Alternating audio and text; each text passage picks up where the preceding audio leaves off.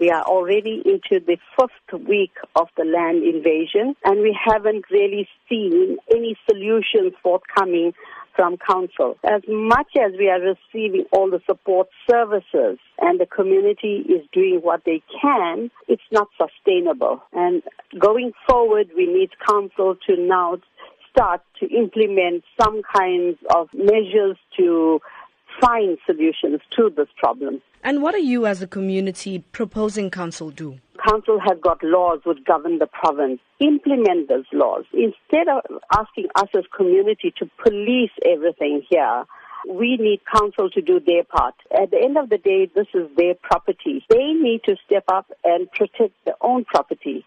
To start off with, they need to put in signage. They need to put in fencing.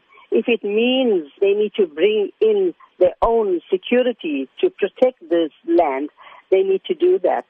As a community, our job is to basically look after the normal stuff. This is impacting negatively on people's lives. This is already the 1st week of the land invasions. Day after day, we are being faced with this problem where invaders are coming in, digging trenches, marking off property, and we need to police that.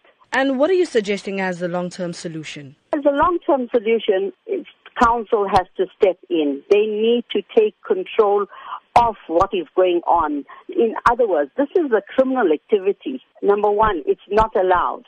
Council needs to arrest these people. If they are trespassing on private property, they need to be arrested. We as a community can't do that. So they need to take control of their own lands. They need to police it. So this is where we stand. And we understand that the community held a meeting with Deputy Mayor yesterday. What were some of the points raised at the meeting? Well, she did meet different groups of people, and we have been liaising with her from day 3 of the invasion.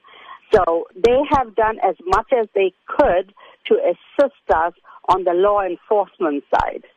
And they have done a sterling job, that is for sure. The support from Metro, from the land invasion unit, from the public order policing, from the South African Police Services, you cannot measure the type of service we've got. It was excellent. They were basically at our beck and call whenever there was a problem.